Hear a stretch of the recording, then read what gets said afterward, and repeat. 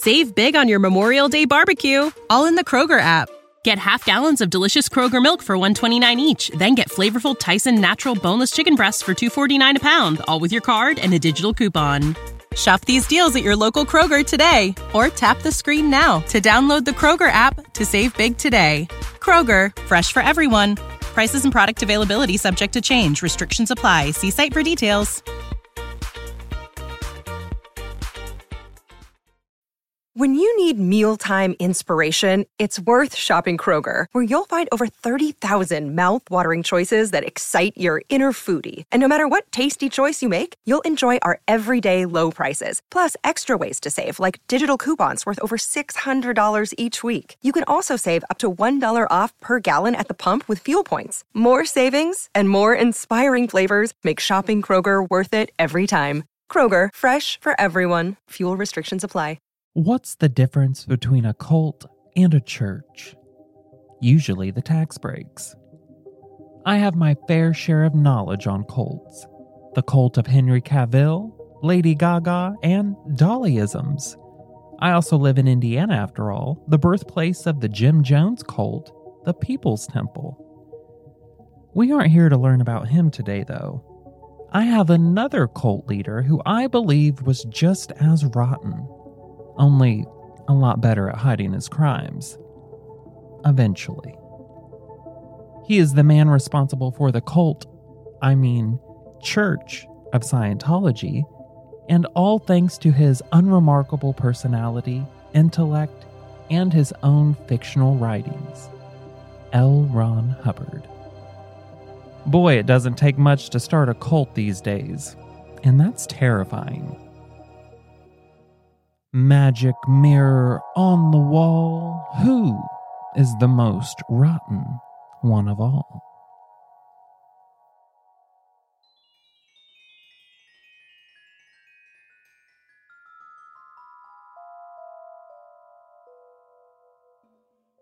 Hi, hello, and howdy, my darlings. Thank you for joining me on this lesson of Rotten to the Core. It is me, your not so evil queen, Joshua Waters. This is the history podcast about rotten people, where we attempt to learn a lesson or two from them in their mistakes. After our last episode, I wanted to choose someone who could be covered with a little bit of humor. I love nothing more than ripping into a man who thinks he's Xenu's gift to the world. I wanted to start by admiring all the people who have left Scientology and are now speaking out against them. They face a thing called disconnection from all friends, family, and colleagues that are still in the church. For some, that's their entire family and even their children. My rule of thumb is, if something makes it a nightmare to leave, it's shady and crooked. I'm looking at you, Planet Fitness. Lafayette Ronald Hubbard was born on March 13, 1911 in Tilden, Nebraska, as the only child of Ladora Waterbury and Harry Hubbard, a low-ranking United States naval officer. Since his father was in the Navy, they moved around often until finally buying a home in Helena, Montana. Ron attended school and wasn't known for having the best of grades. He even had to quit working for the school paper while he was in high school due to failing his classes. I can't say nothing about that. I failed Algebra 1 and Geometry the first time I took them. But now I can do Geometry at least. Who knew actually doing your homework helped? He did attempt to join and pass the naval entrance exam, but failed and trained at Virginia Prep to retake it. But after lying about some eye issues, he avoided having to take it again. Hubbard graduated from the Woodward School in D.C. in 1930 and started George Washington University without having to take the entrance exam. He lasted 2 years there, but ultimately dropped due to a mixture of bad grades and the other students pretty much just hating his guts. In 1933, Ron married his first wife, and they would go on to have 2 children together, 1 boy and 1 girl. At the time, Ron was unsuccessfully writing and made it his only source of income for the small family. I say he was unsuccessful because he did sell his writings, but he wasn't making enough for the family to actually live on. In 1944, old Ron joined the Navy like his father, and it didn't go well. One of his commanding officers even wrote that he was not temperamentally fitted for independent command. Navy speak for dumbass, basically. He was given control of a submarine at one point, and only 5 hours into his command position, he had the crew in combat for nearly 70 hours after seeing an enemy on the sonar. It was later found out that enemy was a magnetic deposit that was extremely well known. A month after that, he opened fire on Mexican territory, and then he was relieved of all command. After his multiple and reckless Navy blunders, Hubbard began regularly reporting different ailments like ulcers, malaria, and back pains. He later wrote that all of those were lies he told to avoid the Navy from punishing him for his own incompetence. Well, so far my opinion on Hubbard is that he was exceptionally below average, and he had the confidence of a successful leader. Lord, give me just a smidgen of the confidence of the average straight man, and I would rule the world. I just don't get it. The math does not math. Once Ron was out of the military, he moved to Pasadena, California, into the mansion of John Parsons, who was a rocket propulsion engineer and follower of famous occultist Aleister Crowley. The men would start to do different little occult rituals, and Ron began a sexual relationship with John's wife. The then throuple would also perform ritual sex magic in an attempt to summon the supreme goddess, Babylon. The two decided to do a heavy-duty ritual called the Babylon Working. The plan was to summon the goddess Babylon, aka the Scarlet Woman, a powerful entity that would give birth to the Antichrist. This unusual experiment involved Hubbard chanting while Parsons had a good time solo. The two also performed spells involving swords and animal blood until one day a woman named Marjorie Cameron arrived at the house. Parsons was convinced that this was the Scarlet Woman, so he began sleeping with her as Hubbard stood by, reciting magical phrases in the hopes of impregnating her with the fabled Antichrist. It was unsuccessful. It would seem that Ron had finally found something he was good at, convincing John and his wife that he was a spiritually gifted and essentially guided and protected by a higher power. And after all that John had done for Ron, John was left with egg on his face and in bankruptcy. Ron convinced John to give him a huge amount of money in a scheme where they would buy and resell yachts. Well, after Ron was handed the money, he took off with John's yacht and his wife, and they moved. Ron then married her, and John's wife wasn't too pleased since they were still also married. They then burned through John's fortune quickly, and Ron had to resort back to writing for money.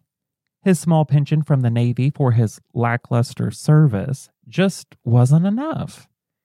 So he reportedly wrote to them for an increase and psychiatric treatment. Even though they did increase his pension, he still faced money troubles and was arrested in 1948 for check fraud. Later that same year, Ron and his second wife moved to Georgia, where he claimed to have volunteered at a psychiatric clinic. This is also around the time where Ron began writing a book that would go on to launch the Church of Scientology, and it was called Dianetics. In the book, Hubbard claims that there existed a superhuman condition, which he called the state of clear. He claimed people in that state would have a perfectly functioning mind with an improved IQ and photographic memory. The clear would be cured of all physical ailments ranging from poor eyesight to the common cold, which Hubbard asserted was purely psychosomatic. To promote his upcoming book, Hubbard enlisted his longtime editor friend, John Campbell, who was fascinated with fringe psychologies and psychic powers.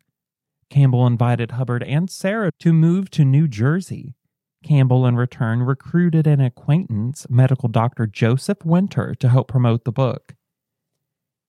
Campbell wrote Winter, exclaiming that Hubbard had worked with nearly 1,000 different cases, and he cured every single one. That was all, of course, lies.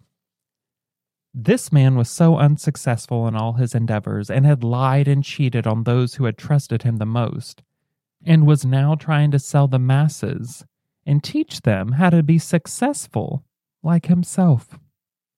If only it had been comedy writing instead of fiction. Dianetics lost public credibility on August 10th when a presentation by Hubbard himself before an audience of 6,000 at the Shrine Auditorium in LA failed. He introduced a woman named Sonia and told the audience that after undergoing Dianetic therapy, she now possessed perfect recall, only for her to forget the collar of Hubbard's tie moments later.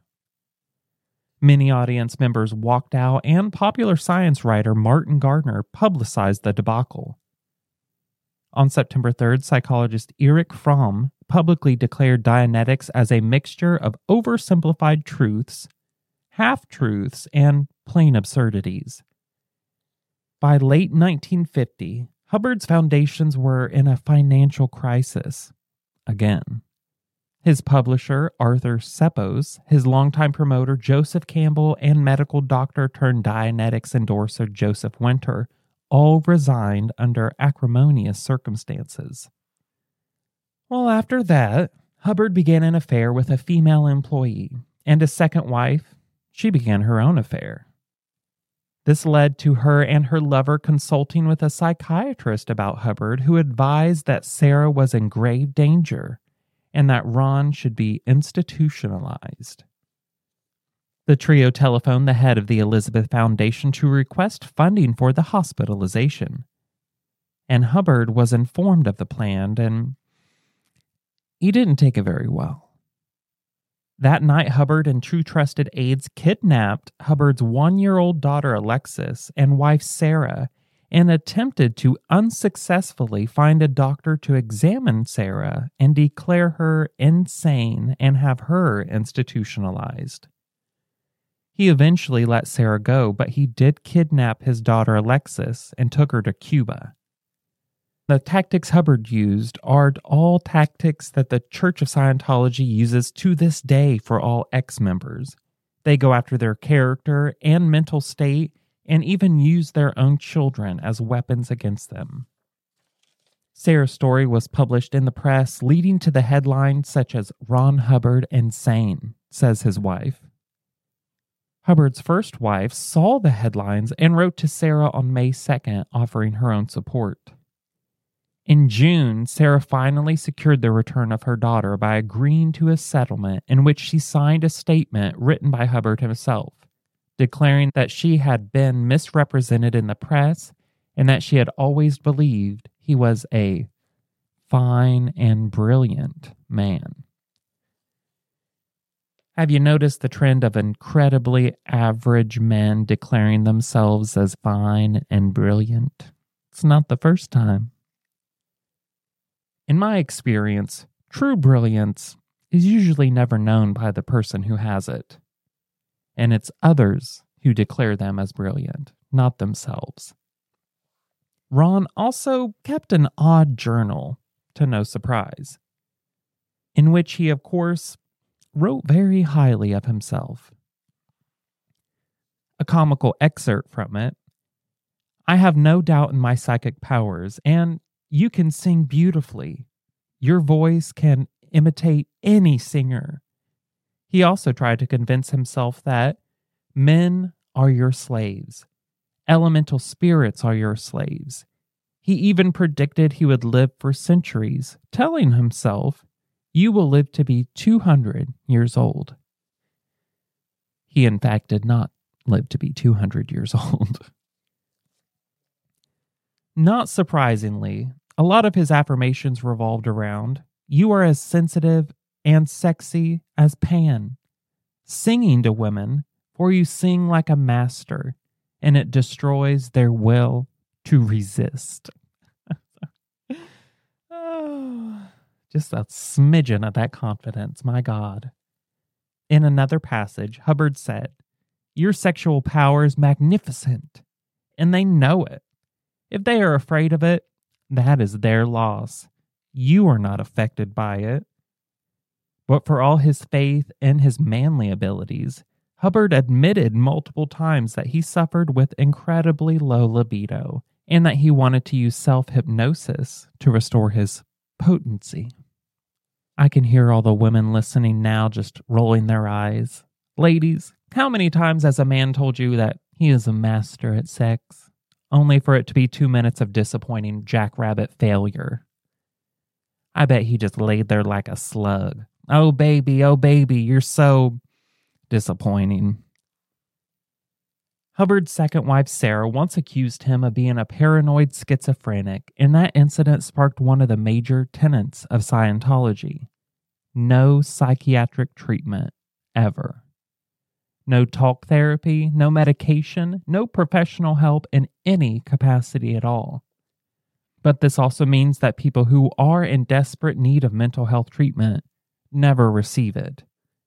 Numerous people have suffered greatly and even lost their lives due to that reckless belief.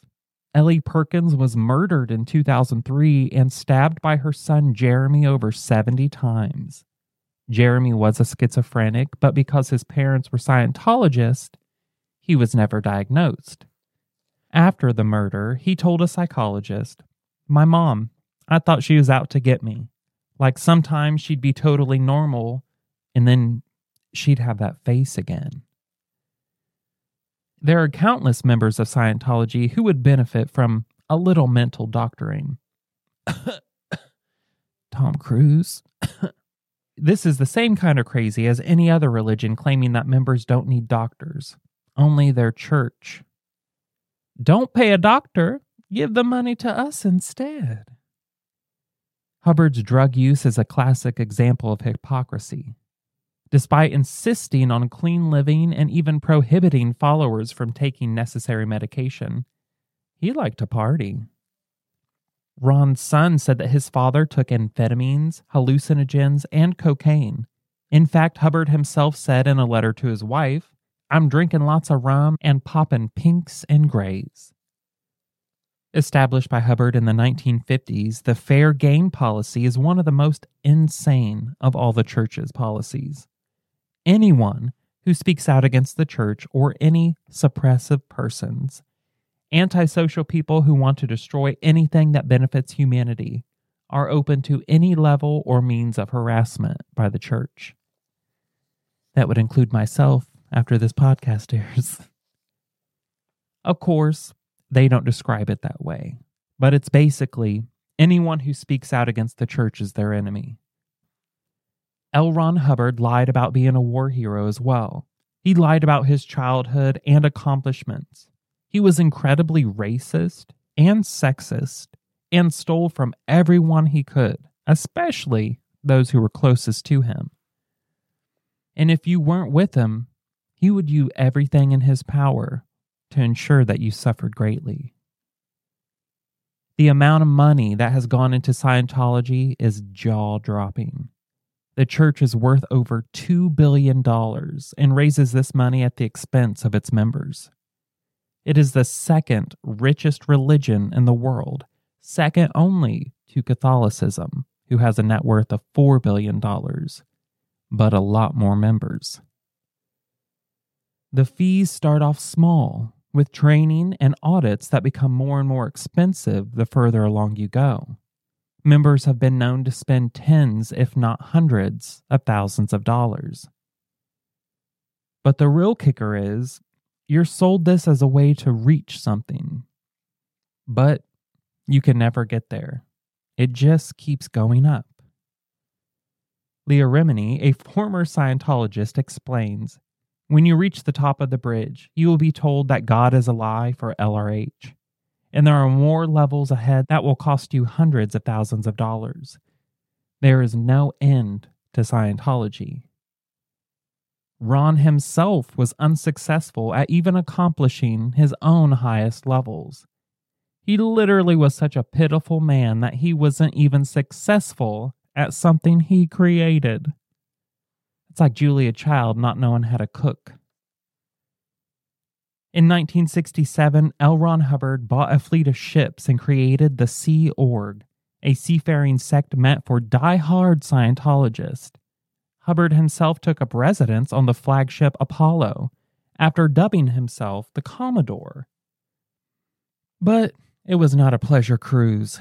Hubbard actually created the organization because he was under criminal investigation in multiple countries, so he figured an extended ocean cruise was just the ticket. And if members on board the ship committed even the slightest infraction, they were punished severely. Some were imprisoned in lockers on the ship, while others were simply tossed overboard. And it wasn't as if you could leave. Members of Scientology signed a billion-year contract. While aboard the Sea Org, Hubbard also had a small army of personal assistants. Small, young boys and mostly girls aged 11 to 16. According to ex-Scientologist Kate Bornstein, there was nothing explicit going on between Hubbard and the girls, but still, he made them do icky stuff. And I can only imagine what icky means to Scientologists. Hubbard even has connection with Charles Manson. While serving time in prison, Manson came across Hubbard's self-help tome, Dianetics, and found several ideas to be quite intriguing. Reading Hubbard's book, Manson learned new ways to manipulate people. Author Jeff Ginn explains, Manson realized he could attract troubled and self-loathing women by convincing them that they didn't have to be crippled by the past, that they were immortal spirits temporarily trapped in their bodies, that they were basically good and capable of achieving anything. And apparently, those tricks worked. Manson also briefly converted to Scientology, not because he truly believed Hubbard's line, but because he knew it would help get him out of jail. So he was released in 1967, and he had created his own freaky religion, which the New York Times called a mix of Scientology, hippie anti-authoritarianism, Beatle lyrics, the Book of Revelations, and the writings of Hitler. Throughout his lifespan, Hubbard made grossly exaggerated or outright false claims about his life. His estranged son Nibs reported that 99% of what my father ever wrote or said about himself was false. An acquaintance who knew Hubbard in Pasadena recalled recognizing his autobiographical tales as being adapted from the writings of others. In October 1984, an American judge issued a ruling writing of Hubbard that the evidence portrays a man who has been virtually a pathological liar when it comes to his history, background, and achievements. L. Ron Hubbard died on January 24, 1986. It was told that he died of a stroke, but his body was cremated and there was no autopsy. After his death, Scientology leaders announced that Hubbard's body had become bothersome in the work that he was trying to do, so he decided to drop his body to continue his research. The copyrights of his works and much of his estate were willed to the Church of Scientology. According to them, Hubbard's entire corpus of Scientology and Dianetics text are etched into steel tablets, and they lie in a vault under a mountain on top of which a Hubbard-designed logo has been bulldozed, intended to be visible from space. Hubbard's presence still pervades Scientology, and his birthday is celebrated every year. Every church of Scientology maintains a whole office reserved for Hubbard, with a desk, chair, and writing equipment ready to be used. Hubbard is regarded as the ultimate source of Scientology. He is often referred to as simply Source, and he has no successor. He is yet another case of an unremarkable man scheming and scamming his way to immortality. I think with all the bonker stories about an alien overlord and throwing frozen dead aliens into volcanoes for their energy ribbons is just a ploy, though.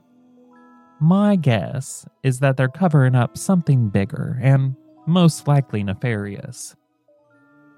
I smell a large underground bunker somewhere full of secrets, missing people, and probably weapons.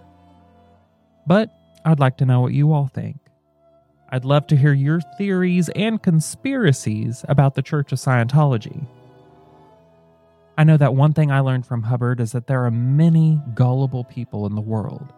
The phrase, "if you don't stand for anything, you'll fall for everything," came to mind when I was writing this.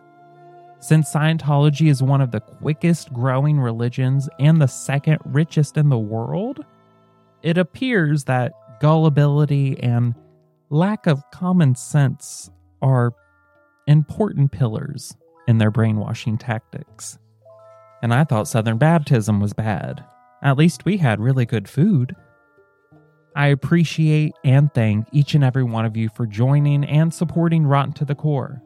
Until next week, be happy, find your peace, and don't hurt anyone. If you enjoy Rotten to the Core, please follow me on Instagram or join me on Patreon. Both of those are at It's Rotten to the Core. I also have a TikTok now at Rotten in History. You can also listen to me on my other podcast that I do with my older brother, Shane. It's called Mystery Inc. We have a Facebook group called Shane and Josh's Rabbit Hole where we will interact and have a plethora of fun with you. I also have YouTube now, so you can watch me if you want to see what I look like. No refunds. Join us there and have a great week ahead, everyone. Bye. Save big on your Memorial Day barbecue, all in the Kroger app. Get half gallons of delicious Kroger milk for $1.29 each. Then get flavorful Tyson natural boneless chicken breasts for $2.49 a pound, all with your card and a digital coupon. Shop these deals at your local Kroger today, or tap the screen now to download the Kroger app to save big today. Kroger, fresh for everyone. Prices and product availability subject to change. Restrictions apply. See site for details. When you need mealtime inspiration, it's worth shopping Kroger, where you'll find over 30,000 mouth-watering choices that excite your inner foodie. And no matter what tasty choice you make, you'll enjoy our everyday low prices, plus extra ways to save, like digital coupons worth over $600 each week. You can also save up to $1 off per gallon at the pump with fuel points. More savings and more inspiring flavors make shopping Kroger worth it every time. Kroger, fresh for everyone. Fuel restrictions apply.